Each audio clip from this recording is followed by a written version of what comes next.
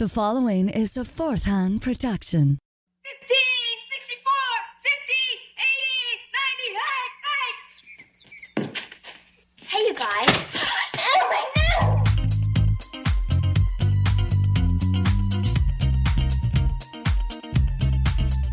Oh, my no!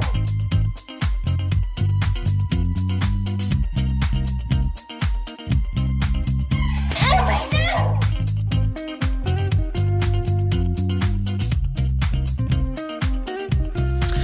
Welcome to a very Brady podcast. I am one of your hosts. My name is Jimmy. And with me, as always, is the other host of the show, Tack. What's up? I couldn't think of anything. And on this podcast, we celebrate the iconic TV show, The Brady Bunch, as we break the bunch down one episode at a time. We take the episode, we break it down. We do it so good that we get a trophy for it, completely forgetting about our brother's feelings as we bask in the glory of holding a cheap plastic trophy. On today's episode, we look at Season 2, Episode 21, entitled The Winner. If you haven't watched the episode, please feel free to stop the podcast and go watch it before continuing. You don't have to, but it might make it a hell of a lot more funny if you do. The Brady Bunch is available to stream on Hulu, CBS All Access, and Amazon Prime. That's awesome. It is awesome. What's up? Nothing. What's up with you? Nothing. Look at us, like, back on track again, recording as usual. We're so grown up. It's like we have adult responsibilities and we're carrying them out. It's almost, I don't know, it's almost as if we're like 40-something years old. Yeah. So, how was your week? It was okay. How was yours? You seem confused by that. It's kind of neat. I'm talking to you on a new microphone, so if it sounds a little different, that's why. Oh, So yeah. my other one kind of Jimmy sounds extra sexy today. That's because That's right. If I he's on a sound new extra sultry. Is that sultry? Yeah. Go ahead and give us some sexy talk. Go ahead. What's sexy talk? Like, what do you want me to say? Oh, poor Megan. No. Oh, poor Megan. Oh, no, that's not what you... Oh. No, That wasn't very sultry, was it? It's good. So, Tech, tell me. Yep. When you were younger, Yeah. just a little lad, did you ever win any trophies for anything? Oh, I see your Segu for the Segu. you're talking about because Bobby is trying to win a trophy in this episode. So have I How ever many won did a he trophy? win? Oh, that's right. He didn't win any. Uh-huh. Way to go! Spoiler alert. Yeah. Oh, that's true. Yeah. Well, this whole thing's gonna be a spoiler alert if they haven't watched it. That's true. Stop. We even say in the beginning, feel free to stop the podcast and go watch before That's true, continuing. yeah. But then we also say you don't have to. But it Yeah. might be a hell of a lot more funny if you do. But I mean, we can't really say spoiler alert because Right? The show's been on 50 that's years. the whole point of the podcast. It's one big spoiler alert. So. I know. If you haven't watched a 50-year-old TV show yet, that's your problem. So yeah, have I ever won a trophy? I'm trying to think. I do remember winning some ribbons back in the day. Yeah, I did. I've won trophies before, and Did you? you'll be shocked to hear they were Swimming? for bowling. Really nice. That's Yeah, awesome. I remember getting a bowling trophy once or twice. You're not Right the on. only one that bowled as a kid. Yeah, but I was really nerdy about it. Like, I was probably a little too into it. Like, You more were. into it than I You probably were. should have been. Like you could do like the hook shots and shit. Like that's how nerdy Yeah. you were. Like I still bowled straight. You know, so, although like last probably like 20 times I've gone bowling with like friends and stuff as an adult, I've tried Right. to keep doing that hook shot, which I've pretty much got it down. I just don't have a hook ball, so I just have to find Oh, a yeah. ball that like I can do that with, and I can do those fancy hook shots where it goes whoom, comes back. What's around. funny I'm like, is yeah. I'm not even into bowling, and I still have 3 bowling balls. Like, I and 2 of them I just bought in this last year, and I'm not even into it anymore. But I don't know. Yeah. Anyways, I remember also one summer. Sorry if I cut you off. No, you're good. One summer, as listeners know, I used to go to my dad's for the summers up in Illinois. And Right. up there, I got 3 In Jacksonville, Illinois. Jacksonville, Illinois, Sorry. that's right. And my brother-in-law is the mayor. Oh, shit. So I got pull and clout in Jacksonville, Illinois. You don't mess with me or my family in Jacksonville, Illinois. Damn, Skippy. I've been to Jacksonville, Illinois. I've been to your father's old house. Yeah. Anyway, so my stepsisters, they were big into like 4-H and stuff because that was like a thing they did up there. And so one summer I was like, well, I wanted it because they always had stuff they entered into like state fairs and contests and competitions. Right, like hogs and stuff. That is it's an example of things you can do, but that's not what they did. Okay. But yes, when you think of 4-H, typically one would think hogs and things like that. You know? But no, my sisters didn't enter any hogs. They did like girly stuff, like they would do sewing and like they always made some sort of outfit that they had to like. They did an actual fashion show where they had to put it on and like walk around and get judged, and or they would bake something and enter that into something, you know. Anyway, so I entered a competition to build a birdhouse out of like popsicle sticks. I don't remember if that was the competition or that's just what I did for the competition. So right, I entered a bird, which was pretty good, I think. I have a picture of it somewhere, and I won like a green ribbon, which was something like 7th place or something like that, something ridiculous. Basically, I got a participation trophy. That's good. I still have quite a few bowling trophies. I have them tucked away in a box. That's cool. I've got a lot of, I was, like I said, I was pretty nerdy about it, so I've got a lot of them. But I think that's the only thing I ever had a trophy in was bowling. Yeah. I think. I feel like there's something else, but did we ever win anything for like chorus or drama? Well, we came in 2nd place for doing Who's on First, but we didn't win a trophy for that. We won a ribbon. Trophy though. We both lettered in chorus and drama. Well, yeah, that's kind of a trophy. Yeah, I guess so. I think we got something like that for like winning chorus something or other, but I don't know. Those were ribbons and stuff. They weren't. I don't know. You didn't get a trophy for swimming? Like fancy a Speedo or anything? No. Like get to wear the golden Speedo. There you go. I almost wrestled. I think I told that story. Yeah. But, no. Okay. Well, unless you have anything else, no. I'm feeling kind of tired, so we'll take our first break. All right. Okay. So we will take our first break, and when we come back, we're going to dive right into this. Get it? Swimming? Dive. Swimming. I'm going to earn the golden Speedo. Okay, we will be back.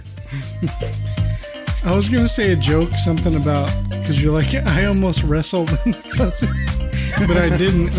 I was building a scenario in my head, like you were in an alleyway and the guy was like, come on, give me all your money. And you're like, okay. I thought you were going to go a different route, like, that time you went camping at Boy Scouts? So, but we can't say the things that we normally say on our podcast. That is correct. So I couldn't say something like beep, and that. I definitely couldn't say beep, beep, beep, beep, and the beep. I am not doing this bit. Too late. He's too deep in. Anyway, this is Alex Austin from Ronan Geek Official Podcast. And in the room with me today, I have... Plebeian Pirate Adam. And just Rob. And just Rob. And we are here to advertise Ronan Geek Official Podcast. We are a geek news and comedy podcast direct out of Windsor, Ontario, Canada. So if you want some Canadian flavor on your geek comedy news, make sure to give us a listen each week for gaming, movies, and TV. We'll give you some reviews, we'll give you some spoilers, and we'll give you probably a lot of other stuff you didn't ask for. So there you go. So join us wherever you find your podcast, and we look forward to having you listen to us. Yay.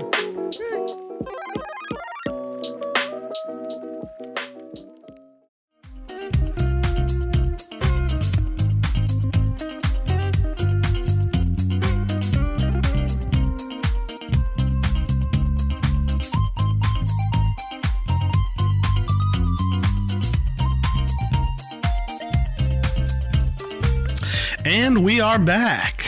Okay. Thank God. Yeah, right? That was a good break, though. We have the Brady Bunch. Season 2, episode 21, entitled The Winner. Let's dive right into this. It first aired February 26, 1971. It was written by Elroy Schwartz, which I'm not sure if that's... It's his brother. It's what? It's Sherwood's brother. Oh, it's okay. And it was directed by Robert Reed. No way. That's awesome. Yeah, and I double checked on IMDb, and it's the Robert Reed. It's not like it was just the same name. Yeah. Like it's actually Robert Reed. They're like, fine.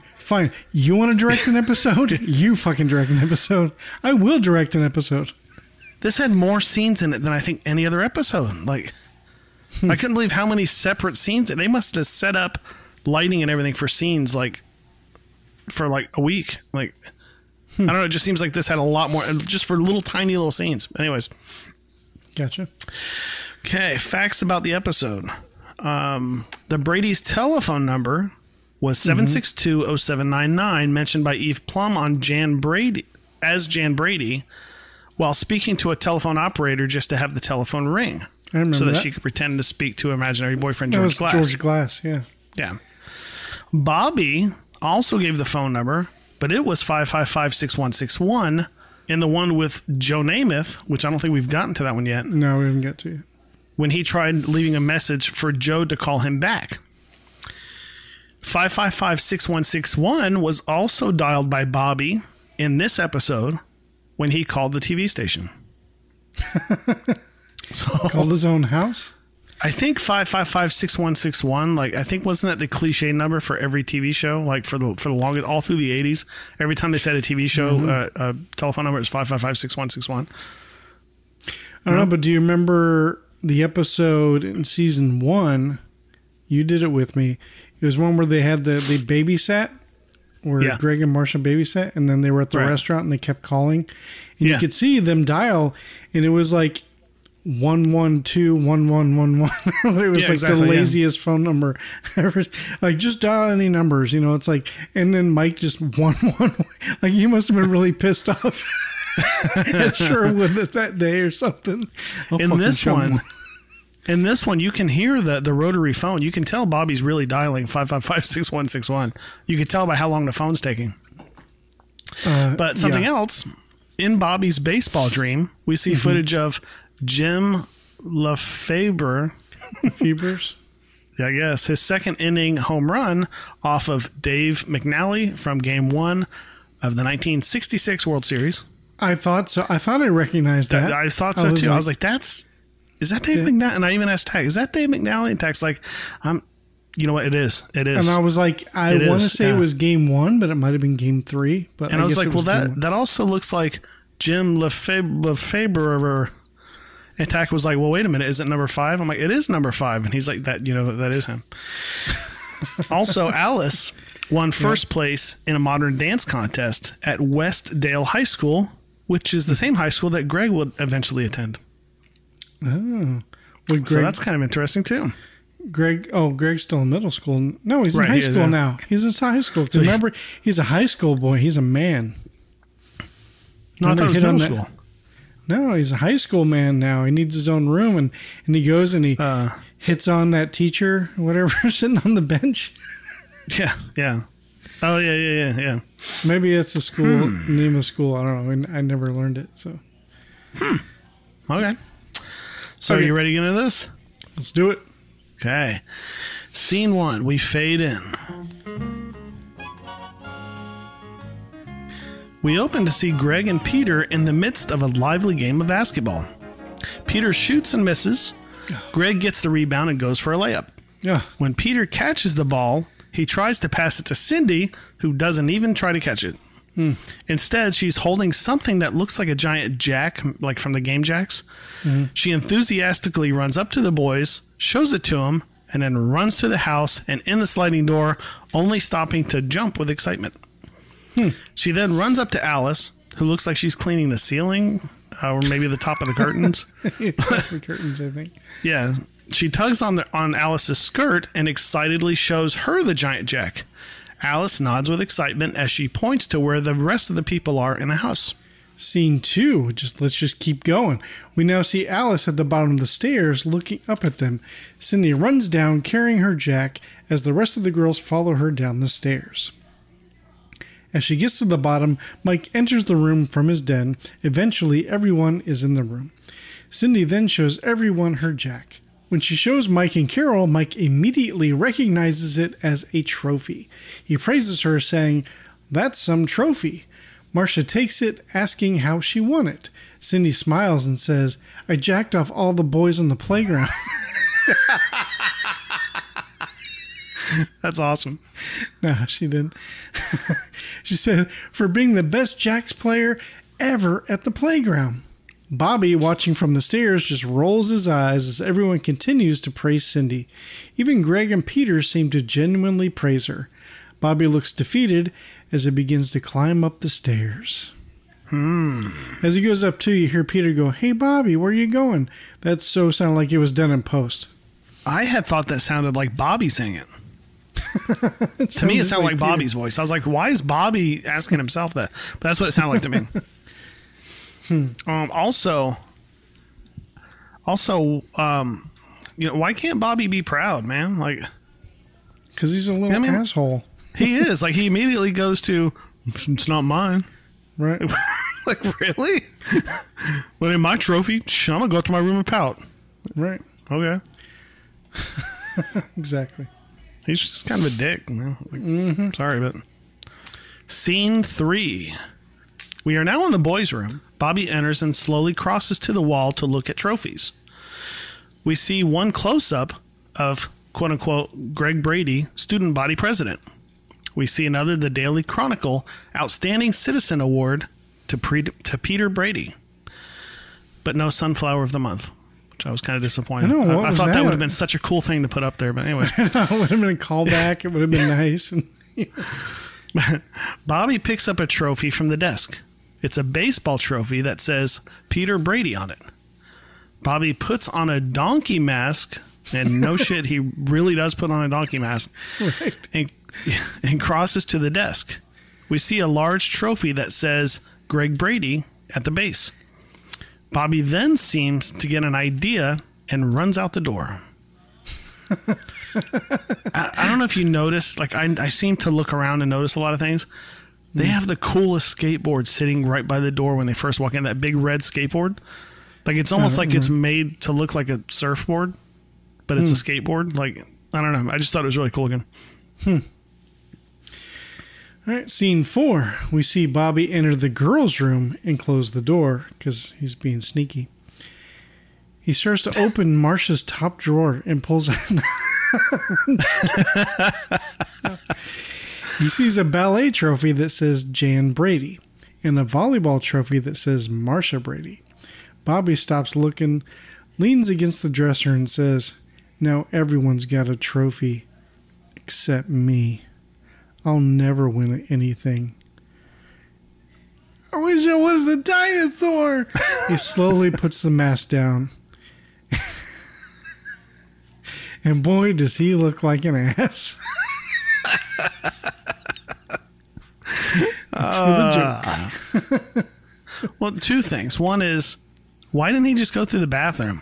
You know what I mean? Because by going out into the hallway, you risk somebody walking up and going, "Hey, where are you going?"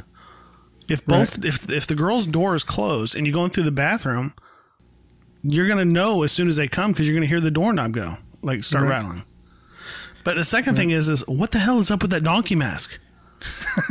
Like, why would they put that in this? Like, is that a toy that he got personally and wanted to have it in the episode? Like, I don't know. Robert Reed was directing this episode, so he's like, "How about you? Why don't you wear this donkey mask? Because you look like an ass. You feel like an ass. There you go." I don't know. Another question I had too was when he was in the boys' room, because like he looks at their trophies and he's just like, "Oh," and then he gets an idea. I'm going to make myself feel like even more shit. I'm going to go look at my sister's trophies. Because girls, they don't get trophies. Oh, wait, they do. Let me go make sure. Does he think he's going to find one that he forgot about for himself? Oh, shit. I did get one. I put it in Marcia's room. Like, what? Why are you in there? Or he's expecting to see one that he reads it like, "World's stupidest girl." Aha. There. I feel better now. Or he's going to realize it's like a forgery. Like, wait a minute. Or maybe, I guess what he was kind of thinking too, this is actuality, probably what was happening, is he was hoping that all the trophies in the girls' room, because he knew that there were trophies in there, but didn't really, I guess he probably never read them. So maybe he was hoping they would all read Marcia and Jan wouldn't have any. Oh, yeah. So that's then a good he'd be point. like, oh, so Jan doesn't even have a trophy either. Yeah, that's true. So I'm not the only one, after all. So. Maybe he was hoping there'd be masking tape over one that said Jan Brady on it, and then you peel it off and it said Greg. Like, wait a minute, you didn't win this. Nice try. Scene 5. We are now back in the boys' room. We see Carol and Mike walk in with a purpose. They look for and find Bobby. He's sitting in the closet with his mask in his hands. Carol, thinking he's being silly, asks in a playful mom voice, "What are you doing in there?" "Thinking," replies Bobby. Mike, sensing a problem, asks, "You want to do some talking?" Bobby simply answers, "Okay." Mike pauses for a moment before asking, "You want to come out or should we come in?" Which I thought was funny because at the time he actually was. I thought that was pretty clever and funny. Sorry for the audience. I'm laughing because I read your note. Because Jimmy's joke is Robert Reed's game. You trying to get him to come out. And Robert Reed did direct this episode. That's right, yeah. See, there were clues everywhere. Exactly. Bobby, obviously feeling down, says, "I don't think there's anything you can do." As he crosses to and climbs up to the bunk bed, Carol tries to sound optimistic, saying, "Well, you never can tell. Why don't you give us a try?" As Bobby sits for a second, he begins explaining his problem. He begins with, before finally saying, "It's nothing." Mike, with his BS detector running, says, "Oh, well, if it takes that long to say nothing, it's something." Carol then turns on that mom voice with, "Bobby, if you don't tell us, we can't help you." This obviously gets through to Bobby as he busts out with, "Everyone won a trophy except me, even the girls." Damn! Yeah, good thing that he listened to the last episode. Carol attempts to reason with him, saying, "Well, Bobby, they're older than you." But Bobby rebuts with, "Well, Cindy isn't. And if she can win and I can't, I'm nothing." Yeah, right? Mike butts in trying to preach reason, says, "Well, son, you haven't entered that many contests." Damn! Bobby, who has obviously thought about this, said, "Sure I have. The last one I entered was a swimming race at the Y. I came in 4th. Carol tries to be supportive by saying, "Well, I think that's pretty good." Bobby comes back with, "There was only 4 guys in the race." Which, I mean, she didn't know that? Like, No. You know what I mean? Anyways. She was busy doing other stuff. She's probably on the phone with, what's her head? Mike finally talks reason, asking, "How are you going to win anything if you don't keep trying?" Carol, piggybacking off of Mike, busts out with, "Your father's right, you know." When Bobby finally seems hopeful, asking, "You really think so?" Mike continues saying, "I'm positive. Just pick something, you're really good at it, just one thing, and stick with it." Carol finishes the thought with, "And I bet you'll win." Bobby, finally hopeful he'll win a trophy, begins thinking as he says, "One thing, huh?" You know, you missed a part you forgot to write down, because when Carol says, "Your father's right, you know," Mike actually looks at her and goes, "You think of that on your own, did you?" He looks at her and goes, "You think?" He goes, "You think, nerd?" You do better than I do. What I thought was funny was he's sitting on the top bunk, and I think it was one of those things where I don't even think Mike and Luke Lane was even realizing he did it. I don't even think it was in the blocking. Yeah. But he reaches over to the knob on the bedpost and just pulls it off and starts playing with it. And I'm like, you can tell that's one of those totally organic things that he probably does when they're setting up lights. Right. And he probably tosses it around and plays with it. And he just happen to do it on this. I thought that was if that was done on purpose, like scripted or whatever, or come up with like on the shoot day, that was brilliant. I loved it. Exactly. I was like, that makes it look so much more natural. It makes the set look more organic. It just makes everything. Yeah, it was awesome. I mean, if it was planned, that's obvious, genius for, Robert Reed yet again. Never disappoints. Right. Scene 6. Down in the family room, we see Peter and Bobby playing checkers. Bobby appears to be in deep thought about his next move. When he finally makes a move, Peter laughs, saying, "Ha! Triple jump! You can't win now! You want to play another game?" Bobby shows off his badass side by saying, "No, dumb game," as he pushes the checkerboard off the table and walks away. In a huff, Peter just watches in shock. I think every single time he does this, the line should have been, "Fuck this game," and you know what I mean. That would have been so much more entertaining. Exactly. If Bobby was like, "Fuck this game," and he just flips it and leaves. Hell yeah.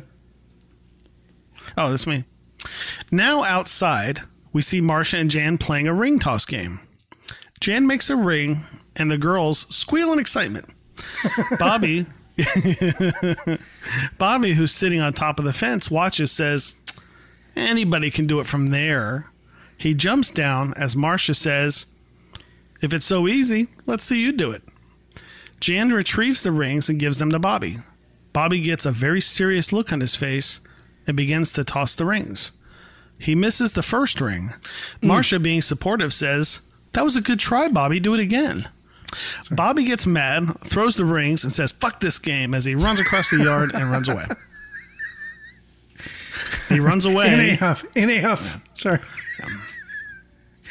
What a dick, though. Like first he was like sitting up there with his arms crossed. Like it was just like, right. It's like he's waiting for something to piss him off. Yeah. Yeah. Anybody could do that, Yeah. He's being so smug, and then he misses once and he gives up. Like, you don't just try once and then give up. You get your ass out there and find that fucking dog. You find that fucking dog. Yeah. That's fine. Sorry, but seriously though, yeah. Yeah. All right, scene 8. Greg is leaving the garage looking upset. Peter approaches Greg. When Greg passes him, Peter stops him, asking him, "Hey, where are you going? I thought we were going to shoot some baskets." Greg replies, "Me too, but Bobby doesn't think so, and it's his ball." When Peter says, "So what?" Greg explains that he beat Bobby at free throws, and now he won't let us use it. So Bobby was like, "Fuck this game."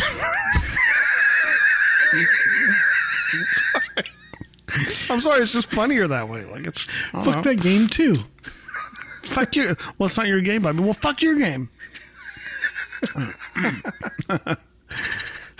Scene 9. Okay. The kids are fired up as we see Greg and Marcia walk through the kitchen and into the family room. They enter the family room as Greg greets them, asking, "Mom, Dad, can we see you for a minute?" Carol and Mike, who look like they're going over bills, I guess, simply ask, "What's up?" Marcia hesitates but begins saying, "Well, we all talked it over." Greg interrupts, saying, "All of us except Bobby." Marcia continues, "And we think you should know." Mike inquires, "Know what?" Greg finally blurts out, "Well, Bobby's being a real stinker." Oh my God.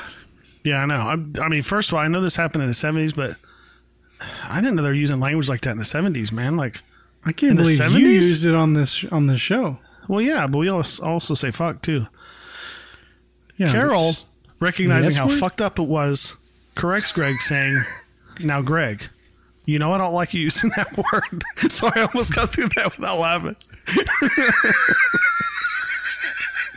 It's because I wrote it that way on purpose. I realized how fucked up it is. Sorry. Yeah. Greg, defending his right to curse, says, "It's only..." He's a man now. He's We're in high so school. juvenile, man. Okay, where am I? Greg, defending his right to curse, says, "It's the only word that really fits him, Mom." Well, he's just being a real stinker. That's that's pretty fucked up that he said it a second time. Carol asks Greg, what's the problem? Okay, Marcia gets upset about it, venting, saying, everything, no matter what any of us are doing. She pauses before saying, well, he's just being a real stinker. Marcia, too. Jesus I know, Christ. right? Well, she does nasty shit. So. Carol, you can say Carol it and not do it is something else. Yeah, right? Carol, not understanding how Greg and Marcia got to be such potty mouths, sternly says, now, Marcia, I just told Greg I don't want to hear that word. But Marcia, too, stands up in solidarity, saying, I'm sorry, Mom, but that's just what he's been. Greg, seeing this isn't going anywhere, tries to explain it in different terms, saying he blows the cork anytime he doesn't win at something. Mike and Carol, being the geniuses they are, say, well, that's just it. Bobby is still upset. Genius. Greg looks puzzled, asking, what's he upset about? Carol sighs and begins explaining that all of the rest of the kids have won a trophy for one thing or another. Mike continues explaining that Bobby hasn't, and it's got him down. Greg and Marcia, now understanding the problem, say that they had never thought about it like that. Greg, appearing to try and think of a way to help, asks, it's really got him bugged, huh? Carol answers saying, sure, that's the reason he's being such a... Carol, who refuses to say that devil word, pauses, allowing Mike, Greg, and Marcia to finish, saying, stinker. Carol laughs finally, and she says stinker herself. Damn. As I live and breathe, Tack. Mike, obviously concerned about Bobby, admits that he hopes he wins at something soon. It's the only thing that he's got on his mind. Oh, man. So what was really kind of missing in that scene was once they're done talking, they look over and Bobby's standing in the doorway, hearing his parents and his brother says all talking shit about him, calling him the ST word. Yeah. And they're all like, yeah, like, well, he's a stinker. And she's like, hey, don't you talk that way about your brother? Well, he is, Mom. And then even Mike's like, kinda. And then she's like, you guys are right. He is a stinker. And then they look over and Bobby's just standing there with a tear in his eye. That would be funny if Alice came in. What are you guys talking about? Well, you see, Bobby's being the S word. She's like, shithead? No, stinker. Like, God, really? Well, he's being a shithead too. That's awesome. All right. I think we should edit that and replace stinker with asshole. That would just be more funny, more realistic. Scene 10. It's now night time in the Brady house. We see the boys in their rooms fast asleep. We zoom in on Bobby, who begins to dream. We are treated to stock footage of baseball players as we hear a sports commentator saying, It's the last game of the World Series, and it's up to Bobby Brady, 2 out in the ninth. The series is all tied up. Can he do it? Can he pull it out of the bag for the Dodgers? Bobby Brady did it. He hit his 5th home run of the game. A World Series record. The Dodgers win. We then see Bobby coming out what looks like the locker room. We hear the announcer asking Bobby, Bobby Brady, we present you with this trophy for the greatest performance on a baseball field in the history of the game. Bobby struggles to lift it as he says, That was nothing. Wait till next season.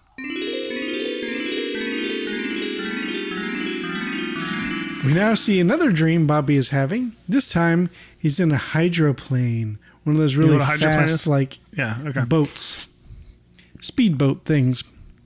We hear the announcer saying, Can Bobby Brady do it? Can he come from last place with a hole in his boat, not enough gas, and only 100 yards left? Bobby Brady is making his move. Bobby Brady did it! Fantastic! Believe it or not, Bobby Brady won! We then see Bobby being interviewed after the race. The announcer says, Bobby Brady, congratulations. You're the world's greatest speedboat driver. Bobby replies, Sure looks that way. as they give him a giant trophy. We now see Bobby's third dream. This time he's on a ski slope. we hear the announcer saying, "The last jumper of the day is Bobby Brady." We then see a ski jumper flying through the air. "Here he comes. He takes off like a bird. He's flying, flying, still flying. He broke the world record. Bobby Brady wins." And now cut to Bobby stepping up on the podium. "Bobby Brady, we present you with this trophy for being the greatest ski jumper who ever lived." The dream fades away as Bobby, with his arms stretched out, reaching for the trophy, and rolls out of bed onto the floor. He slowly sits up, looks around disappointed, and spots a trophy sitting on the desk. He leans back against his bed as a tear just sits on his cheek and doesn't move. Bobby says, "I just gotta get a trophy. I just gotta get one." Oh, like, who actually smiles when they dream? You know what I mean? Like, do you think when you dream, do you think you'd smile like, Like, I don't think that really happens. I've woken up smiling before from a dream. Have you? Yeah. Huh. But also, I'm impressed at the baseball scene because I don't know if you noticed, but they kept the jersey number from the stock footage to his costume. Oh, that's a smart thing. Because that's that was something that thinking. I would have thought it would have been oversight. Not when Robert Reed's director, Jimmy. Seriously, yeah, I was impressed. I was even looking for. I was like, watch the number. He didn't even have a number on his outfit, but sure enough, sure shit, it said 5 on it. I was like, wow. How dare you, sir? How dare you doubt and even Robert Reed?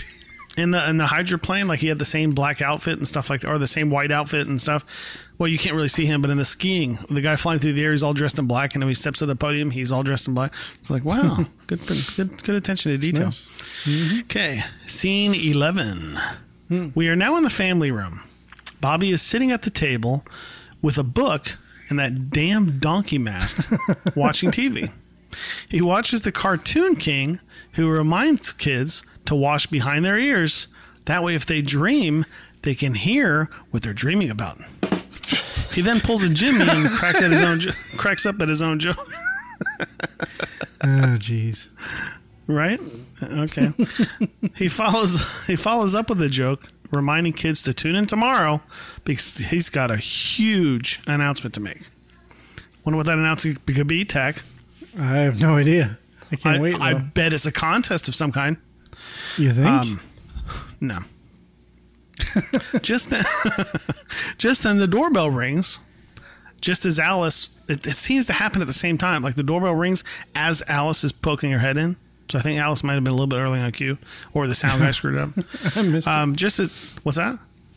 I didn't notice that. The doorbell rings just as Alice pokes in, but not all the way in, to the room because they're in the family room. Just the tip. Yeah. Because it's the anti-Alice room. In the room and asks Bobby if he can get that. Her hands are full. Bobby turns off the TV and runs to the door. As he passes Alice, she informs him that if you don't time the noodles just right, you have a pot full of rubber bands. Which doesn't make any sense at all. How can noodles turn into rubber? I don't know. I thought she was tie-dyeing a shirt at first, but do what? I thought she was tie-dyeing a shirt at first. She says something about rubber bands. But Bobby opens the door, and there's a boy not much older than Bobby. He asks if his parents are home, to which Bobby answers no. Bobby finally bluntly asks what he wants. The boy tells Bobby that he's selling magazines and asks Bobby if he wants to buy a subscription, to which Bobby answers no. The boy stops trying and turns to walk away. But as the boy is turning to walk away, Bobby stops him to tell him that he sure doesn't know how to sell anything. The boy begins to argue, saying, "I do too." But Bobby rebuts, "Then why did you give up so easy?" The boy answers honestly, saying, "Why waste my time on you? I'm trying to win a contest." Ooh, that special C word. This gets Bobby's attention as he gets excited, asking, "Contests? What kind?" "Well, for selling the most magazine subscriptions." Bobby, seeing an opportunity, asks, "What's the prize?" The boy tells Bobby that first prize is a college education, but the second prize But the second prize is a mini bike and a trophy. Bobby is hooked as he asks, so all you have to do is sell some Dumble magazines? The boy confirms, but also says that he's going to win. Bobby challenges him, saying he bets he could sell more magazines than him, and to prove it, he asks how he can get in. The boy tells him that he just has to fill out an application. But when he asks how he gets one, they're in the magazine. The boy, yeah, right? The boy smugly hands over a magazine, then informs Bobby that it'll be 35 cents. Bobby rolls his eyes as he hands over the money. Damn. Did this boy creep you out at all? No, but he looked familiar to me. I think he played a bully in a previous episode. Yeah, I definitely have seen that kid before somewhere. Couldn't figure out where. Yeah, but didn't he play a bully? Didn't he like bully Peter? If that's the episode, was that the one that was? No, that wasn't the kid that was bullying Cindy. Is who he was bullying. Oh yeah. Well, no, yeah. I thought it was the boy that was beat up Peter. I don't think so. Okay. Well, I checked IMDb and he's not on it. He's not on for this episode, so I don't know who he is. But also, I was thinking, it's a really good thing that this kid had a sweater on, because I'm sure it was freezing in Los Angeles. You know what I mean? In the middle of the daytime. I'm glad the kid had a sweater. I'm glad his parents love him. Okay. It's true. It's always inconsistent weather. I guess. All right, scene 12. We are now in the den. We see Carol running in with a piece of paper. She excitedly runs up to Mike, rhetorically asking him to guess what she's got. Mike, engulfed in fixing a bookshelf, says, "Whatever it is, I will gladly exchange it for a plaster screw. I'm going to have to run down to the hardware store." Mike finally glances at her papers and asks, "What's that?" Carol excitedly informs him that it's a magazine subscription. Mike looks at Carol like, "What the fuck?" Before finally asking, "Another magazine?" Carol, this place is starting to look like a dentist office. I thought that was a funny line. Carol coyly informs him that she just couldn't resist the salesman. Mike, getting jealous, opens his eyes wide and he says, "Oh, really, Carol? Carol starts describing him, saying he has beautiful brown hair and big green eyes, and he's 4'3". Mike, completely confused, admits that the only person he knows that's 4'3" is as he gestures upstairs. Carol finishes the sentence saying, "That's right, Bobby. He's in a magazine selling contest." Carol then goes on to say they do know an awful lot of people. Mike, confirming the plan, asks, "You mean?" as he gestures to himself and Carol. Carol confirms as she smiles and gives Mike a hug. Well, who is he going to say he was 4'3"? Like, he was the only person I know was 4'3". And then she's like, "It's Bobby." And he goes, "Bobby?" Well, he gestures upstairs. But, like, first of all, I don't know how tall any of my kids are. I have no idea. And my daughters haven't grown in probably a decade. I think they're all like 4'3", aren't they? No. And so he's like, "Well, let's see. I know all the heights. Last week Greg was, And so, like, the only person I know is 4'3" is, and she goes, "It's right. It's Bobby." And he's like, "Bobby?" Like, oh. And so, like, who's he referring to? The homeboy's been watching some midget wrestling. That's what it is. He probably saw some hot little person, and he's like, "Wait, are you talking about that one chick? I mean, Bobby? Yeah, of course, Bobby." That's what he's doing. Jimmy, they prefer little people. I know. Yeah, but back then they weren't. In the 70s, they were called midgets. So in the 70s, they didn't like that. They didn't like it in the 70s? Then why'd they use it? No, it was a joke. It's just the way you said it. Oh. 70s, they didn't. What was kind of funny is, I can't remember who said this joke. Because I was talking to somebody one time, and I was almost thinking it was you. So I was hoping you were going to say the joke, but you didn't. Okay. So it must not have been you. I was talking to somebody, and they said midget one time, and I said, they actually prefer little people. And his retort was, without even skipping a beat, he goes, "Well, of course they do, because all their junk lines up."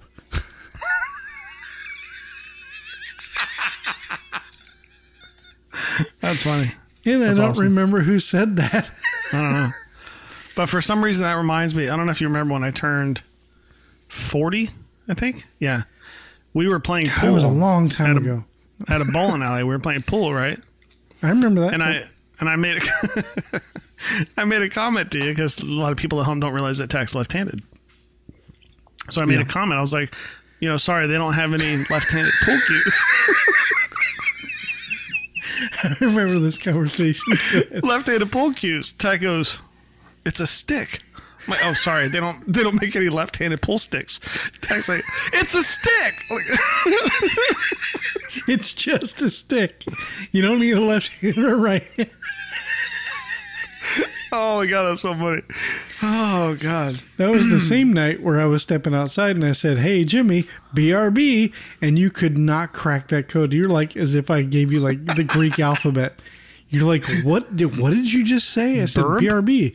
You're like, I have no idea what that could possibly mean. What are you talking about? And I said, be right back. And you're like, I guess. Okay. You're like, seeming mad.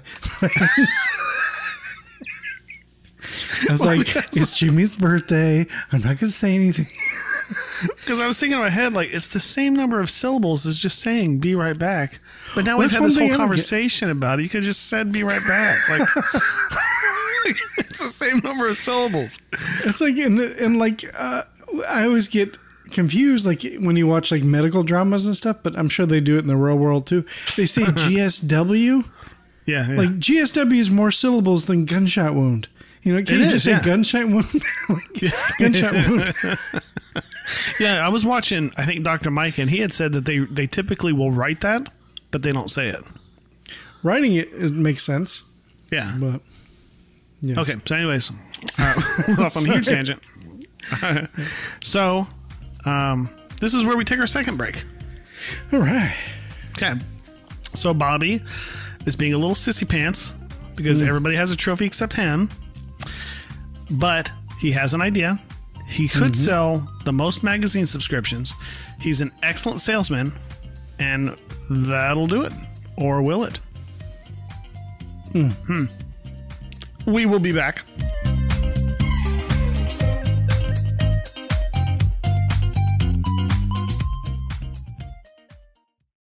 Elijah, are you ready to bring on the weird? Yes, Will, I am. Are you ready to bring on the weird?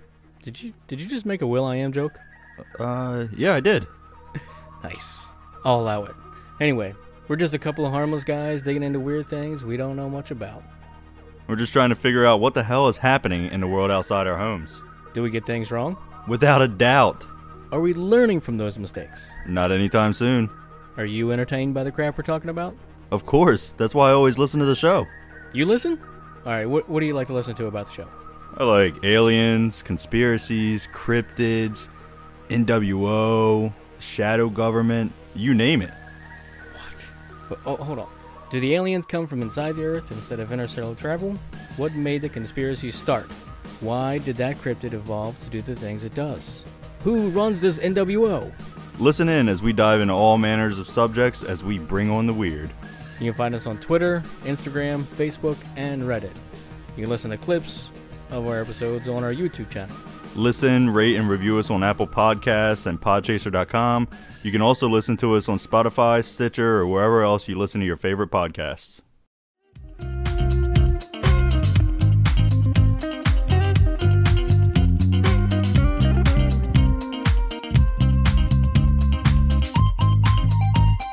That's what made it so funny. You're like trying to explain the joke to me. It's a stick. I'm like, I gotta have fun with this now.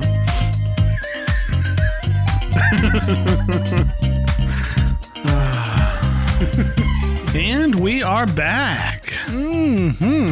That was a good break. That was a good break. Had a little nap. Took a little nappies. So I have a question. Yep. As a kid, not necessarily high school, but as a kid, did you ever have to sell anything? Like in this episode, Bobby's selling magazine subscriptions. A few episodes back, Peter had to sell cookies. Right. Like, did you ever have to sell anything? Well, I mean, I guess enough time has passed. It's probably okay now, but there was this one man that came up to me one... No, wait. Oh, you meant like something for school or something? Sorry, we probably shouldn't joke about child rape. That's probably not good for the show. Let's see. I remember, didn't we have to, in chorus, have to sell like M&Ms one year? Oh, yeah. I forgot we sold M&Ms, yeah. But to me, that didn't really count. Because they were like 50 cents a box. You just kind of walked around school and people, hey, man, can I get some M&Ms to give you money tomorrow? No. No, nice try. Can I get like 4 boxes? I'll pay you back next week. No. And the other one, fat kid would be like, come on, man, I just need some peanut just to get me through the day. I know people that would walk around with entire boxes. I'm like, not me, man. I'd have people every time I sharpen my pencil, people grabbing boxes. No. Sorry. Anyways, I had to sell. I'm sure I did, though. But go ahead. I had to sell stuff out of a magazine one time. I can't even remember what it was for. I think it was for elementary school for something. But it was like this catalog that people look through, and like you can buy like a thermometer you put outside with like cardinals on it or something. Those like things. Yeah, you get it's like probably 2-3 pages, and you can buy like popcorn balls or something. Usually like around Christmas time or whatever. Yeah, here's a tub of 3 different types of popcorn. Okay, here's some some bacon cheddar spread. Okay, that sounds gross. Okay, but like I had the kind of mom where they would flat out tell us that we don't really want you going door to door. It's kind of dangerous. Yeah, my mom would be like, you better start walking around. Like, well, my teacher said not to go door to door. Your teacher ain't here, is she? Like, so I had to go around these strangers' doors, and people are asking me, well, how do I know I get my stuff? Your parents aren't even with you. I don't know. Like, so I ended up selling. I walked around the entire neighborhood. I sold 1. So, well, you must not be a very good salesman. Well, I even tried to tell my mom. I was like, but if we sell like 10 of them, I get like this cool toy. And she's like, I can go to the store and buy you a cool toy. I'm like, that's not the point. Like, Anyways. So do it. That's the only thing I remember selling. Do it. Fuck this. Tear it up. Go give me that toy. Okay. Yeah. So, when we left off, Bobby has an idea to sell magazine subscriptions at a chance to win a contest so he can earn a trophy. Everyone has one except him. Maybe with a little help from Mom and Dad. Let's see if he can pull it off. Let's see. Okay, scene 13. We are now treated to a short montage of Carol and Mike on the phone talking to their friends, trying to sell them magazine subscriptions for Bobby. Well, they were kind of were. They were like talking to him. They were like, oh man, hey Steve, like, oh my God, Steve, like you are so good at golf and you look so sexy playing golf the other day. Just so we still got a game tomorrow, right? Yeah, cool. All right, well, I'll see you then. Hey, by the way, I'll let you have 2 strokes above me. Oh, by the way, my son is selling magazine subscriptions. And I'll let you have 2 strokes behind the dugout, if you know what I mean. Why didn't I think golf, of that right? joke? Damn it. That's golf, right? Dugouts? Yeah, I think so. I think so checks too. out. Okay. And then Carol's done the same thing. She's like buttering him up and then hits him at the last second. Oh, by the way. Yeah. But how did this woman not see the potential problem here? Well, their heart is in the right place.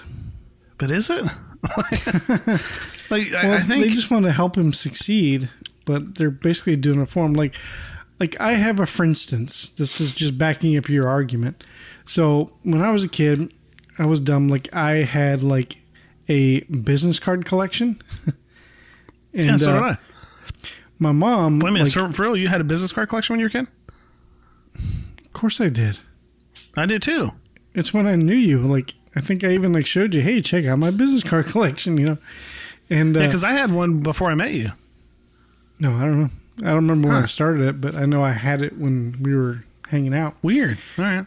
But what I didn't like is that my mom, she was a business chick, always doing stuff. And she would come home like, hey, here's another stack of like 120 like business cards I picked up today. Like you don't get it. Like that's not, it's cool and all. And like, I like to look through them and find cool ones.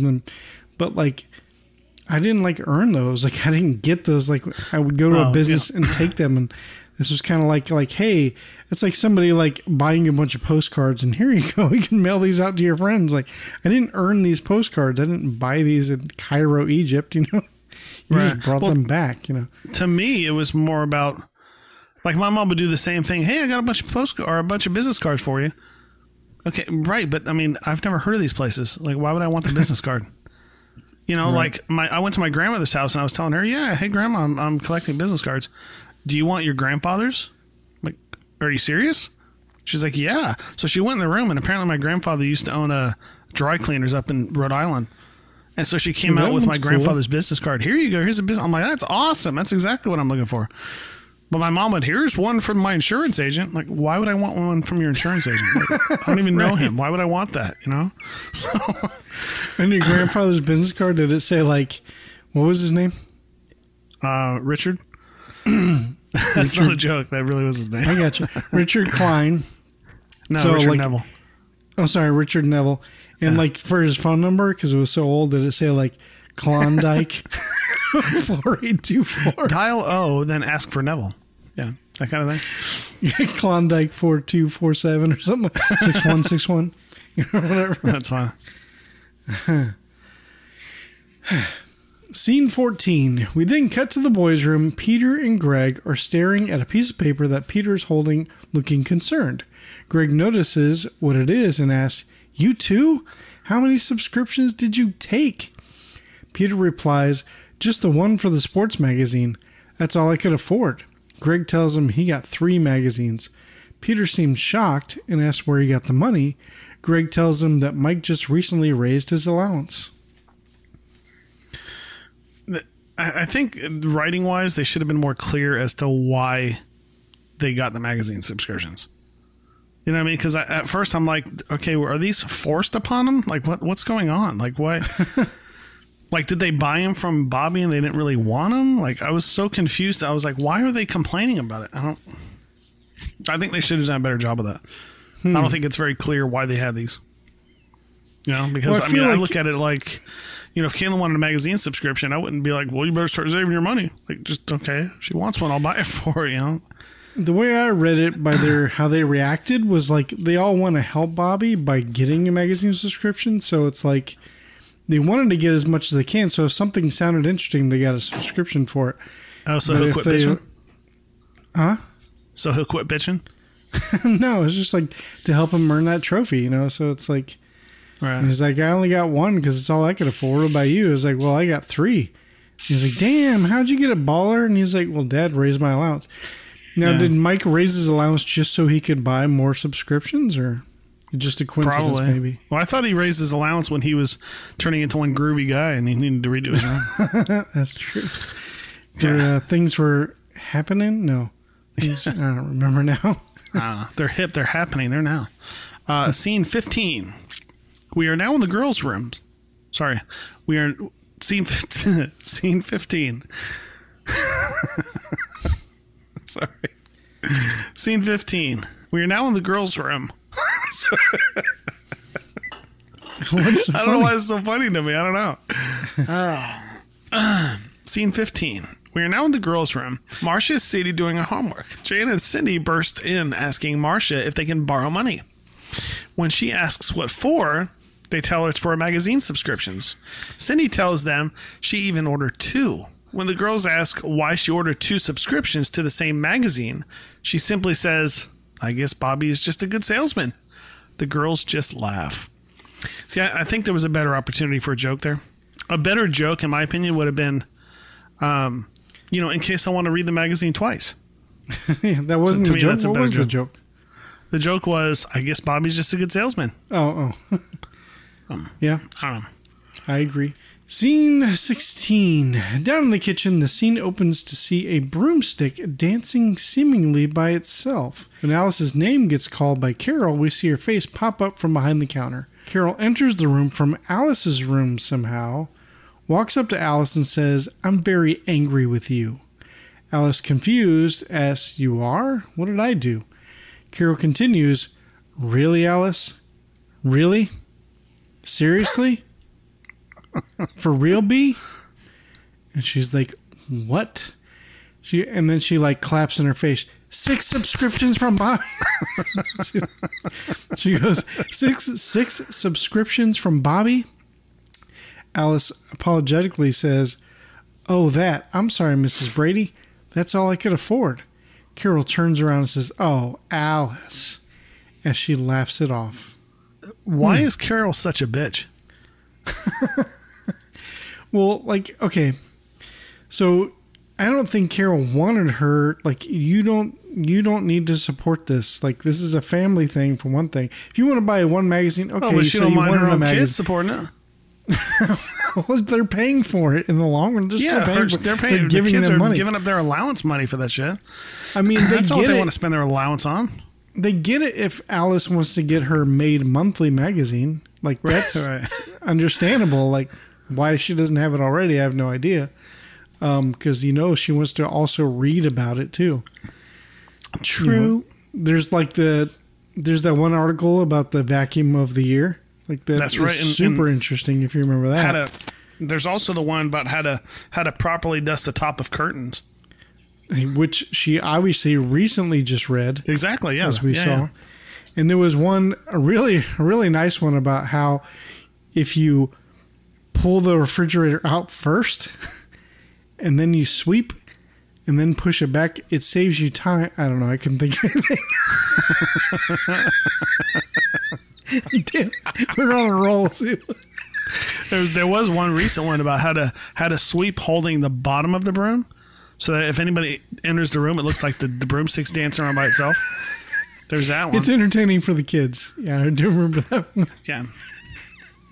And then they also had an expose about... Fuck, I can't remember. God, I'm totally blowing these jokes. So, I mean, but seriously, what was Carol doing in Alice's room? I don't know. I actually didn't even notice it. I mean, I know where she came from, but it didn't really connect with me. But as soon as I read your note, I was like, oh my God, she did come out of Alice's room. Like, what the fuck was she doing in there? I don't know. So, she could have just as easily entered from the living room. Right, but like, no, it was like she like came in there saying, really? You bought magazines? Like, she saw like the receipts like on her bed. Oh, she went through Alice's stuff in her room. Yeah, like it was like, seriously? Like, look what I just found. Receipts for 6 subscriptions? Are you kidding me? Well, she's like, and really, Alice, in the top drawer? Come on, you can find a better place to hide it. Right next to your condoms and dildos. Yeah, right? Yeah. Okay, scene 17. We are now in the boys' room. Bobby is standing at the desk with a pile of magazine subscriptions.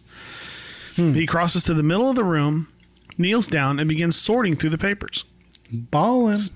Yeah, right? Cindy walks in from the bathroom combing her hair.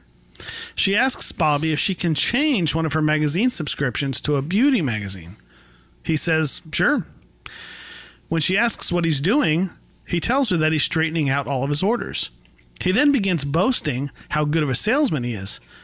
He goes on to say, just wait until I tell Mom and Dad that I sold magazines to a lot of their friends. Cindy, not seeing that problem, says, well, they know that. When Bobby asks, how? Cindy begins to explain, well, because they told all of them. Then catching what she's saying, stops and finishes by saying, they just know. Bobby, with a developing nose for bullshit, asks, they know all what? Cindy, in a panic, says, nothing. I think I hear Marcia calling me, and runs out of the room through the bathroom. Bobby tries to ask, they told all of them what? One last time, but Cindy closes the bathroom door and gets away. Bobby looks irritated. I think Bobby's not stupid. I think Bobby's realizing what's going on. Yep. But she's just repeatedly, she just really can't keep her mouth shut, can she? I think in it's her impossible blood. for that little girl to keep her mouth shut. Yeah, she snitches get stitches. She can't stop tattling. Yeah, right? And you know what they say in England? In England, they say snitches end up in ditches. That's a lot darker. It's true. That Whereas Americans, we just me? threaten like a gash. Exactly, yeah. Laceration. But here, or over there, they threaten, well, death. they threaten to ruin your outfit and have you late for work because you're all wet. Oh, wait, and that's not what that means. No. Scene 18. Down in the kitchen, we see Carol enter wearing a brown and gold dress with a matching purse and, strangely, a matching cup on the counter. I'm so glad you finally pay attention to this stuff. I always get so embarrassed when I spot stuff. This makes me look like I paid attention. I didn't notice that. Please explain. I want to hear more about this. Yeah, it was like this gaudy gold cup with what it looked like was somebody made it out of ceramic but embedded some kind of like tiles, like little black or little round tiles into it or something. But it was gold in color, which matched her outfit, and then some of the little tiles in it were darker in color that went with her dress. So it's a very strange thing to walk out in. Just the gold is so gaudy. My brain went to immediately to the set that day, and the set dresser had an intern with him or with her, and they're like, "So what are we doing now?" Well, we need to match the set to make sure everything it's not too eclectic, and then anything that they're wearing match that too. So the girl's like this cup, does it fucking match her dress? Then fucking put it down, So I feel like the opposite. I feel like it was an intern. It's like, is this purse too much gold? With the gold and brown dress? And everybody messing with him going, nah, that's not too much, man. The more the merrier. Really good, because I was thinking about this cup too. yeah, add that too. Yeah, go ahead and add that. I feel like it was more like that. Meanwhile, the set designer was on lunch or had to go home early because her kid's sick. So the intern was left there for the day. And actually watched the episode and oh, fuck that. Who approved that cup? Fucking kidding me. Well, plus, Robert Reed is directing this, so he's like, somebody gave you a chance once. Maybe you should give chances to other people. He said shit like that. All right, so moving on. Alice greets her by saying how pretty she looks. She thanks Alice for the compliment and tells her they should be home pretty early. Just then, Mike bellows for Carol, who yells back, "Coming, dear." Bet that wasn't the first time she yelled that. Oh, gross. Oh, awesome. Gotcha. She follows up with Alice saying if she needs anything, the Baxter's number is in the book. Then strangely, she tells Alice, "Bye, dear." I think she forgot she wasn't talking to Marsha or something. I don't know, or maybe she just thinks of Alice as a child. She kind of acts like one sometimes, but. And why was Alice putting her shoes on? What kind of business is that for an actress to do? Why do you have your shoes off? You're in your maid outfit. Don't you put your shoes on in your room? She's at work. Yeah, but why is she barefoot? Right, exactly. She's at work. She shouldn't have her shoes off. I thought that was strange. Once again, I didn't notice. Scene 19. Carol runs into the living room from the kitchen. Mike, feeling frustrated, says, "We're 15 minutes late," as he puts a coat around her, because LA is so cold. Just then, Bobby comes running down the stairs. He stops and says, "Mom, Dad, these subscriptions belong to you." Carol and Mike look puzzled. Carol finally says, "I don't understand." We know, Carol. We know. All of us know. Bobby, not the getting Baxters angry, know. We're not even What's there. That? The Baxters even know. We're not even over there yet. Bobby, now getting angry, says, "You called up all your friends and told them to buy subscriptions from me." Yeah, right? Mike, realizing guilt, looks down, then back at Bobby before finally saying, "Well, I suppose that's true." But tries to defend himself by saying, "But you sold those magazines to him." Bobby, still angry, says, "No, I didn't. You did. Because you don't think I can win at anything on my own." Carol tries to pull the mom voice and says, "Oh, Bobby, yes, we do. but Bobby wants no part of it, saying, I'll win at something on my own or I won't win at all. Then he throws the subscriptions on the floor and runs back upstairs. In a huff. Oh, sorry. In a huff. You didn't write it down. Too late. It's too late. The huff isn't the same. I screwed the pooch on that one, Jimmy. Sorry. No, I didn't even write it down. It was inspiration. It came to me at last second. No, you're right. You're right. Carol pauses before finally saying, Mike, I think we made a mistake.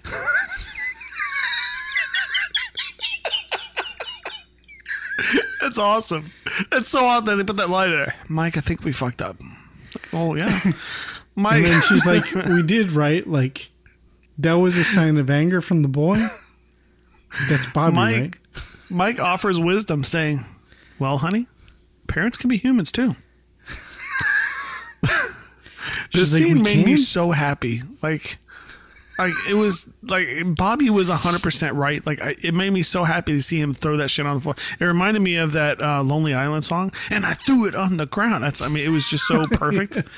But also, and that last one where Carol was like, Mike, I think we made a mistake.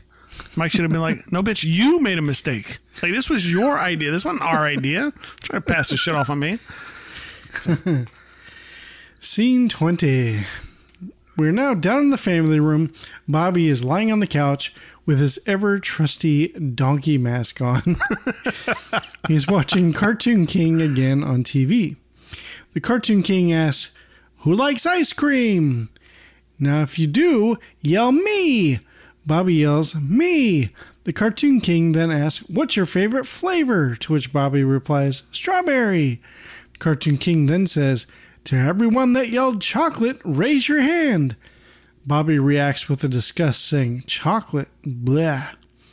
But the Cartoon King is unaffected, saying, because he's on television. He can't That's hear true, yeah. There's no microphones on the TVs. Right. I wasn't sure if you know it. He says, regardless of what flavor you like, you can enter a contest for eating ice cream. He then says they're looking for a boy or a girl that can eat ice cream faster than anybody else. Bobby excitedly tells the Cartoon King, I can eat it fast. That's what your dad said. That's funny. I stole your joke. As long as it got said. That's all that's important. The Cartoon King goes on to say that the winner will win a golden scoop trophy and all the ice cream they can eat for a whole yummy year. And the first 6 kids that can call into the studio will be picked up for the lick-off. Bobby runs to the phone and calls the station. Bobby calls the first time, but gets a busy signal. But then calls a second time after taking about 12 minutes to dial 6 or 7 fucking numbers. Off camera, they were like, oh my God, just dial any number. Holy shit, you don't really have to dial the number. I was like, oh my God, this is taking forever. I was like, dog, get there faster. I was like, oh my, and so they had to get frustrated. I know you just said that, but God, I just agree with you even more. Anyway, I think even halfway through dialing, Bobby was just stopped and he went, and then continued. Like he took a break in between. Almost like one of the director's notes, like he's like, you're dialing way too fast. You need to slow down. Like you need to make sure you're dialing every number. He's like, okay. And Mike Lucaland's like, but wait a minute, wouldn't I be eager because it's a contest and there's only 6 people that can enter? Nah, just take your time, man. You're not in a hurry. Take your time. Only 5 people watch this. Did you know that? Like, oh, okay. Nobody watches this piece. Nobody will see this garbage. Anyway, so Bobby finally gets through and then tells him, I can eat ice cream fast. And then that's where it ends. Okay. So the trophy, did you see the trophy? It's like this golden ice cream scoop with like a placard that says Cartoon King. I think it was an ice cream scoop spray painted gold. So I know it was like a spray painted gold ice cream scoop with a little placard that said Cartoon King for some reason, but then it was on this giant board. Like a plaque? It was like, Yeah, like this giant wooden plaque that would just seem like it was way bigger than it needed to be. It was like 2 feet long and like a foot and a half tall. No, it's like the size of a small television. Like it would look nicer if it was a much smaller plaque. You know? Yeah. It wasn't even finished. It was like spray painted black or something. But what's funny is, you know, they talk about a lick off. I think that what you and Ron used to do in high school.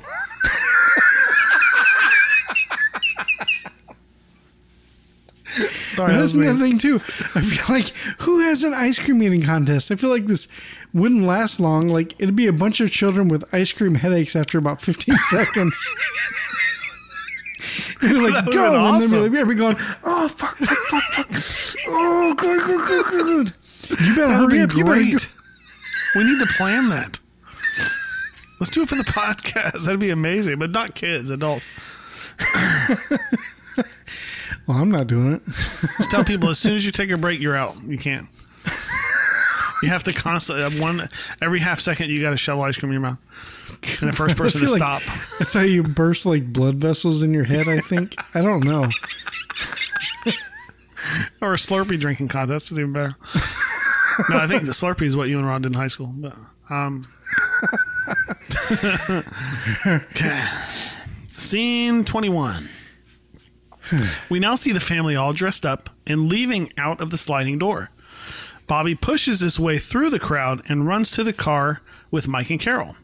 The rest of the family, including Alice, stay behind yelling words of encouragement.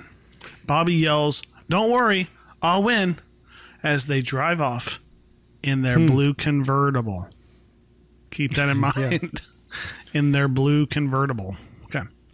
That'll come back. That'll come into play later. Okay.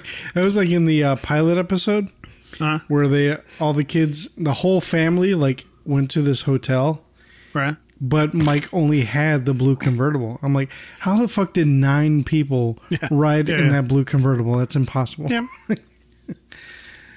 Yeah. Scene 22. It's the day of the contest, Jimmy. Well, as we know, because they just left. I want ice cream. We see a bunch of kids lined up on a table with their moms tending to their last needs. We see the Cartoon King take his mark, waiting for the camera to start, and someone brings him his scepter. As the show starts, we hear him say, "Hello, boys and girls, I'm the Cartoon King!" And it's time for our ice cream eating contest. In the background, we see Carol trying to make it off stage without being seen, but instead of exiting to the side, and walking behind the camera, she tries to duck down and run across the frame, which I thought was really dumb too. She's like, eek, and she ducks down, which actually would have worked out because when you go back to the Cartoon King shot, it was a tight shot, and she actually would have been out of the shot. But she wouldn't have known that. They don't have any monitors. She wouldn't have known that. But wouldn't it have been better for her to go to the right of the stage off there? Because she was right there with Bobby. Right. Instead, she crosses all the way to the other side where everybody else. I would just stay on the side with Bobby. Instead of crossing off real quick and then going behind the camera, she decides to go through the shot. Like, where was the stage manager? Stage manager should have been like, "No, you need to get. We got 20 seconds left. You need to get your ass off the stage. Like, you're not supposed to be here." But I would have just gone off just right there, right behind her. Just step back, right, and you're right there with Bobby to where she could almost be like, "Come on, Bobby," you know, and he could hear her like right there, right. And, you know, she just wanted to be seen on TV. You know, later on she was like, "Did you guys see me? Did you do it?" No, it was totally an accident. So, the Cartoon King continues explaining that the one who finishes the ice cream first wins the big golden scoop trophy and all the ice cream you can eat for one yummy year. As Mike and Carol watch with excitement from off stage, it's now time for the contest. Cartoon King asks if the kids are ready as we cut to a shot of the entire rest of the family crowd around the TV watching from home. The Cartoon King then says, "Get ready, get set." Oh, hold it just a second. He goes on to say that, "Where did you get those spoons? They're not allowed in the contest." He kneels next to Bobby after collecting all the spoons and says, "It's no fun eating ice cream with a spoon." Bobby replies honestly asking, "How are you supposed to eat it?"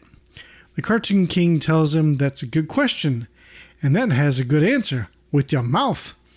Bobby laughs at the stupid joke. Okay, it's time for the contest to start again. Cartoon King says, "Get on your mark, get ready, set, get ready. Wait, hold it. But just as Bobby's about to grab a handful of ice cream, he then informs the kids that they have to eat it with their hands behind their backs. The Cartoon King walks up to the line, making sure that all the kids have their hands behind their backs. Once he's satisfied, he tells them they're good to go and begins starting the contest once again with a, on your mark, get ready, hands behind your back, get set, hold it just a minute. The kids are looking irritated as hell right now. He then admits he really did forget something this time.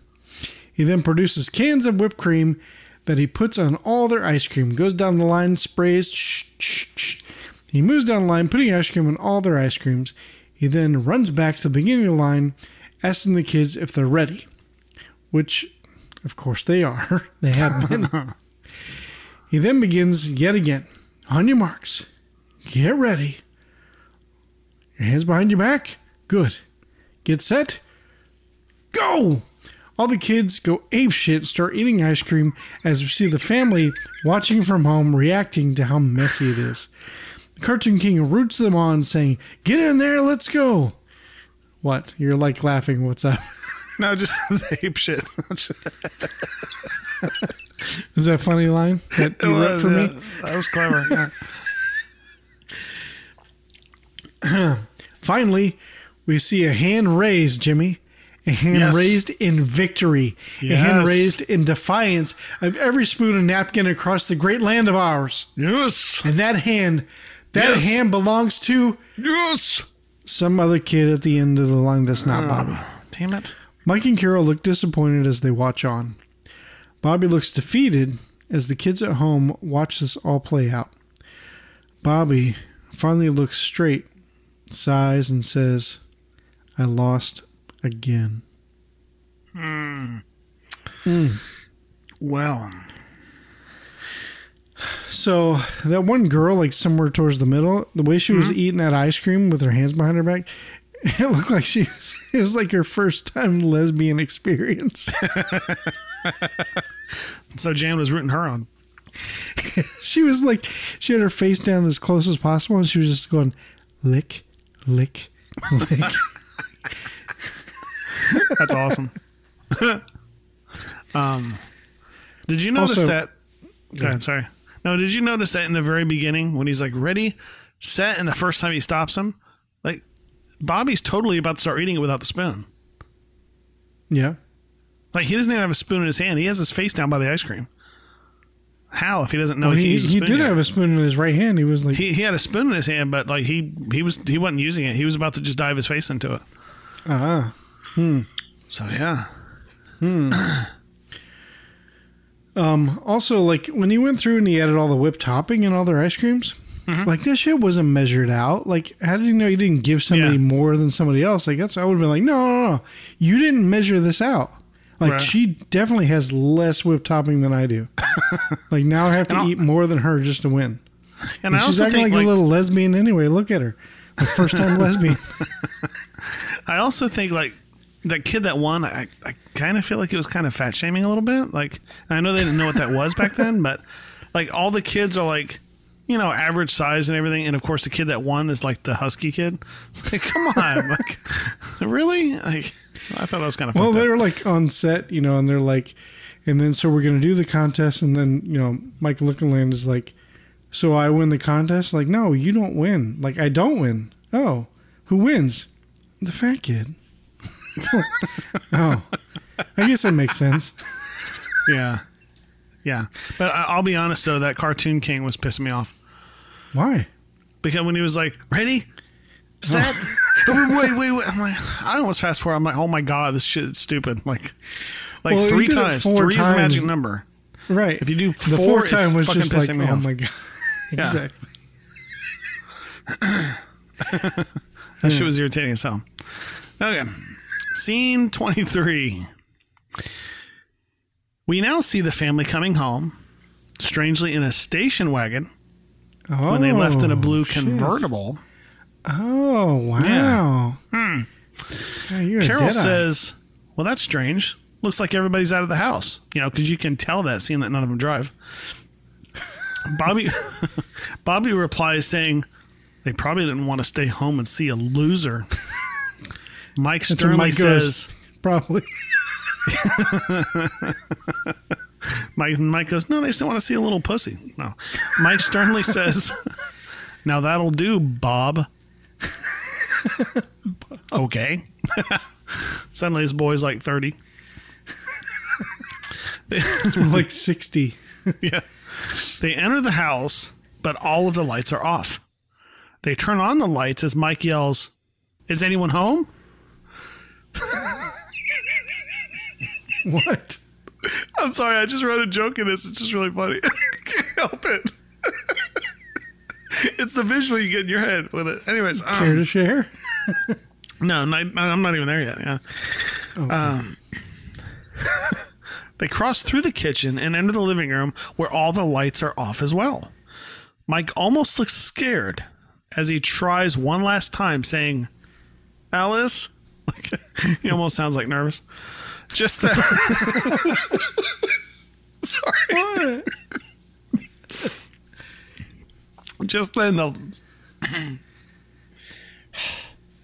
Just then the lights turn on and everyone turns on a light one at a time, which I thought was kind of strange, yelling, surprise!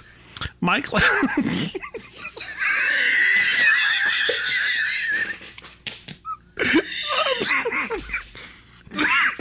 You wasted my laugh.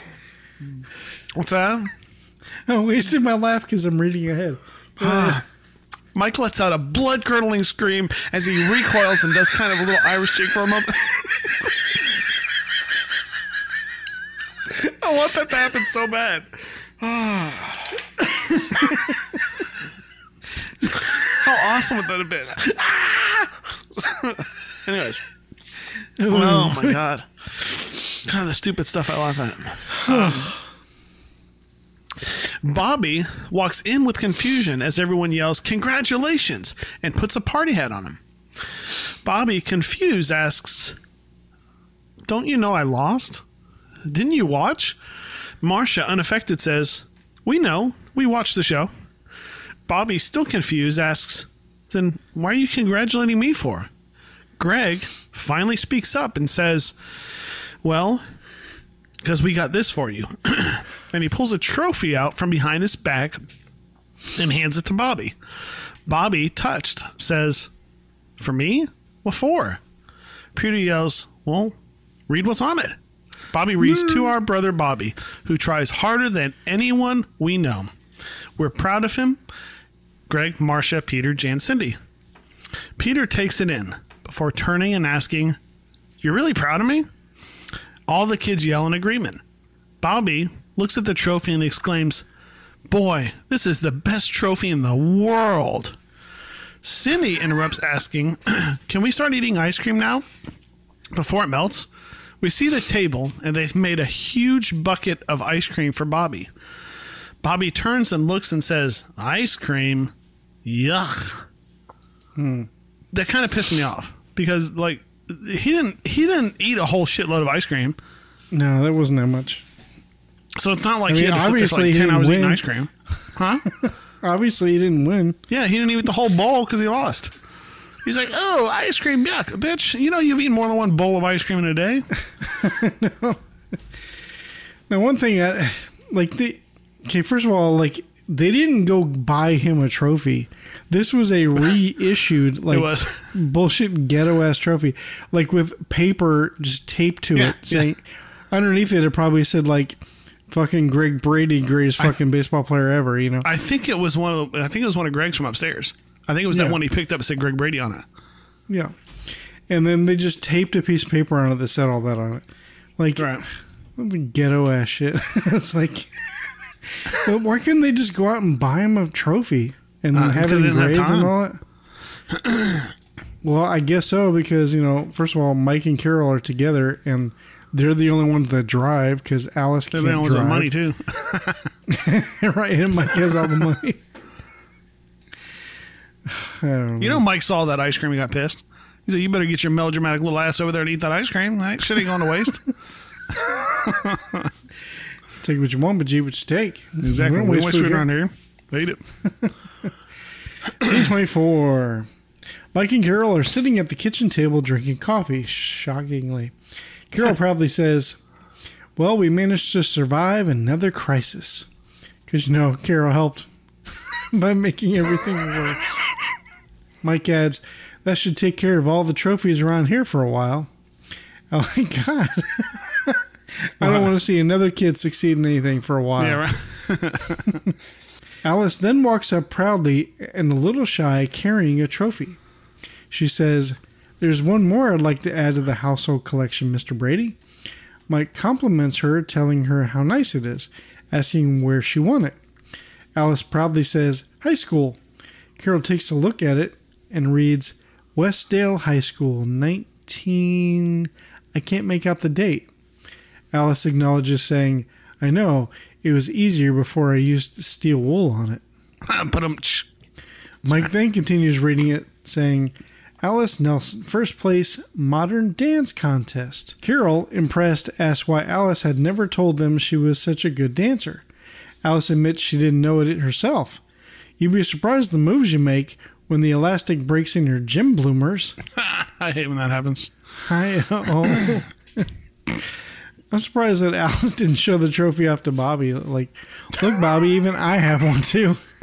And then Bobby's like, oh, God, even the maid has one. That would have been awesome. Why is she so embarrassed about, like, the date she was in high school? First of all, she's not that old. And it's Mike and Carol, too. So it's like, like, if I had something from high school, it would say, like, 1993 on it or whatever. Like, I wouldn't be embarrassed to say that around you and Megan. Or, it's like, or like Ron and his wife, or even somebody a little bit younger, Right. They'd be like, 1993, what? Wow. They had trophies back then? You know what's crazy is, at the time this was filmed, it wouldn't have been ridiculous to meet somebody that, like, when they were a kid, they remember when it turned 1900. Yeah. I don't know. That just fascinates me for some reason. Yeah, grandparents at the time, this was the 70s, so if they were 10 years old, like born in 1890, yeah, exactly. And they would have been like in their 80s or whatever, then you can be like, Grandpa, do you remember the 1800s? They're like, yeah, I could tell you about the 1800s. Yeah. And well, it's like I tell them about the 1800s. I saw a TV interview with a guy that was in the theater when Lincoln got shot. And it just fascinated me. I'm like, that's so cool. Like, he was there and he's on television. Like, it's, I don't know. Yeah, back then they used to have, like, surviving people, still survivors from, like the fucking Civil War and shit. Yeah, exactly. Like Civil War survivors still, and they're all, like, super old. Isn't that crazy? Yeah. Anyways.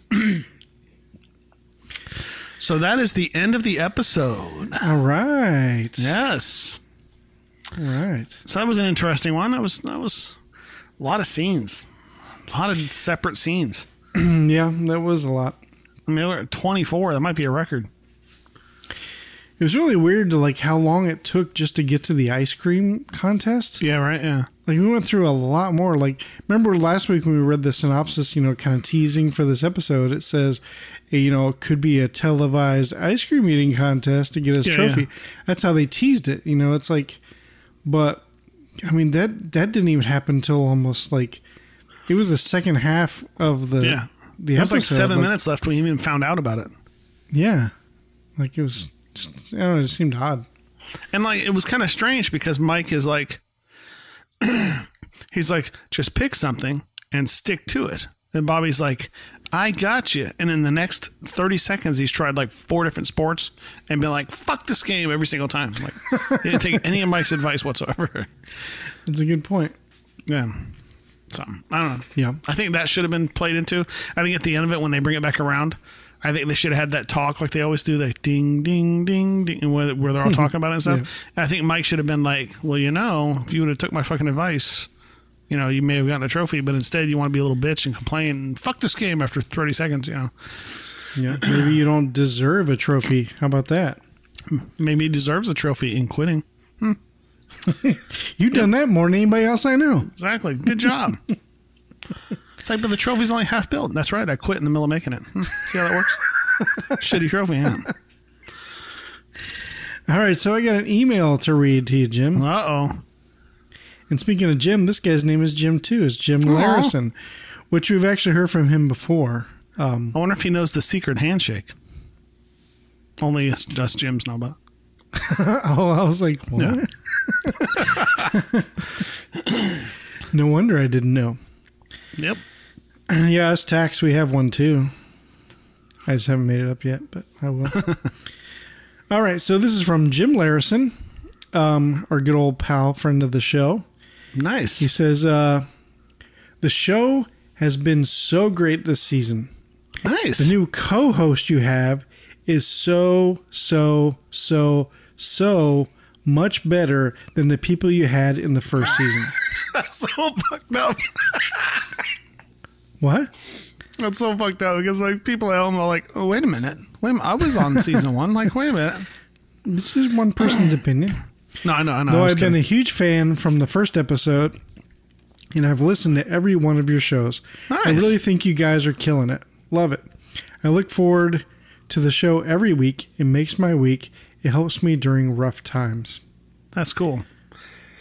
Yeah, that is cool. He even talked about how he listened to our latest episode, and he actually listened to it twice. So that's kind of neat. That's awesome. Yeah. Good. I'm So glad thanks, we could Jim. help I you in appreciate- your... what's that? I was going to say Jim is also helping us out, and because you and I have been talking about a project possibly coming up. Oh, yeah. That we're gonna be doing. Mm-hmm. He's going to be assisting in that as far as like giving us some files. Oh, awesome. So, Good. yeah. Well, I'm glad, Jim, I'm glad we could help you through, times that aren't as happy. That's always, a good thing. Yeah, we're if all we can going help through out. that this year, but Oh, exactly, some people yeah. have it worse than others, which I totally get. So, Yeah, definitely. So cool. That's good. That's nice to hear. Appreciate it. yeah.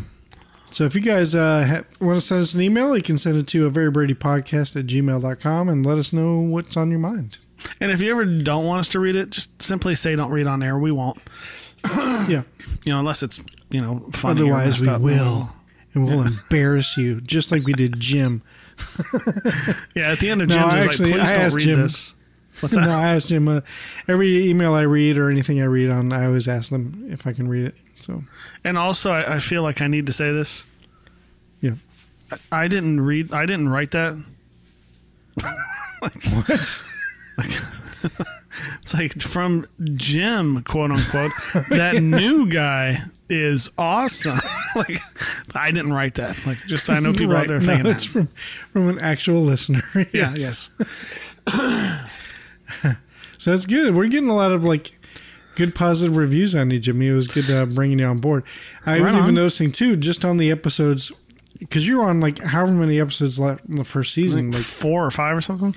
something like that. But I always noticed looking at those numbers, the numbers of downloads for your episode was always higher than everybody else's. Not putting down any of my guests that I had, because I had fantastic guests. Oh, you had that great I guests, had a yeah. blast with. What was your favorite?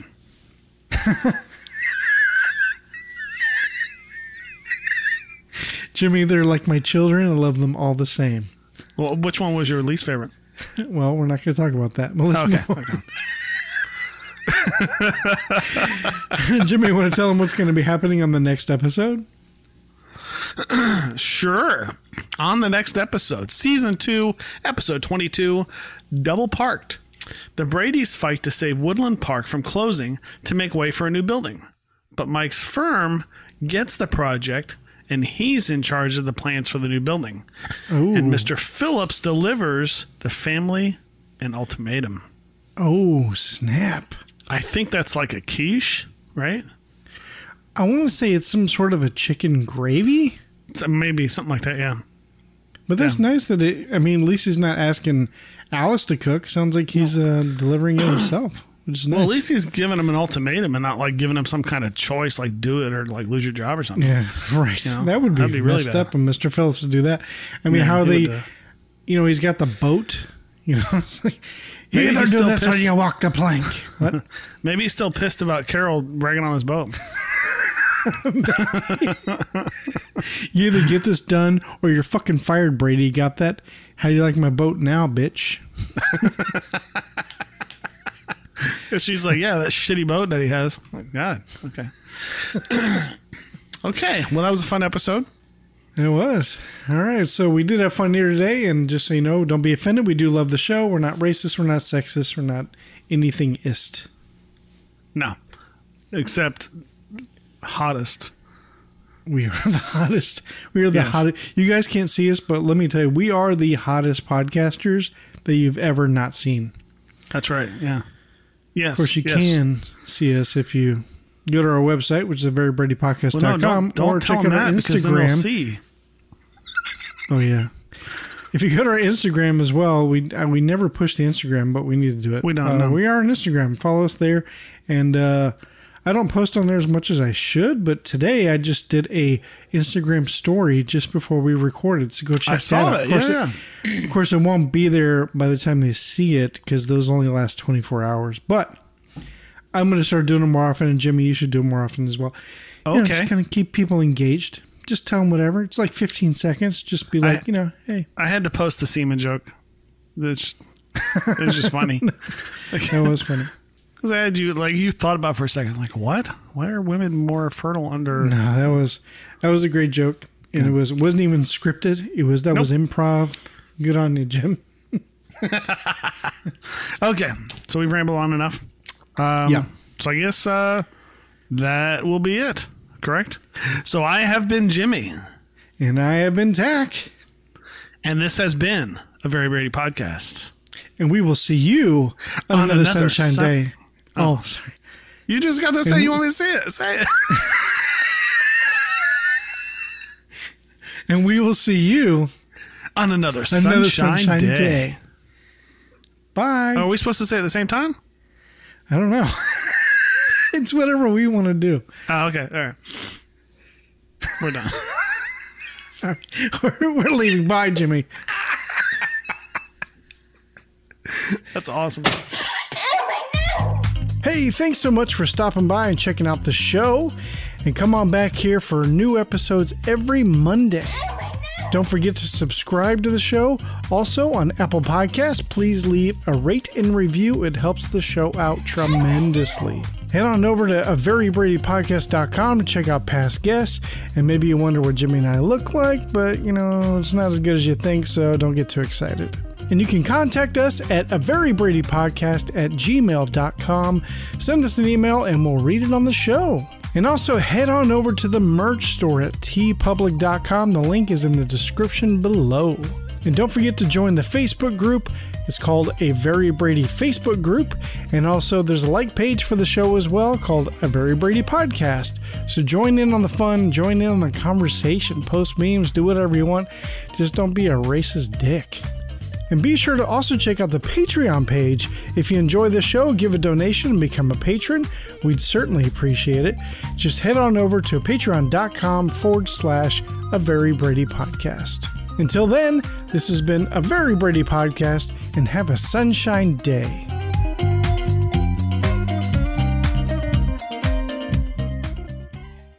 You've been listening to A Fourth Hand Joint.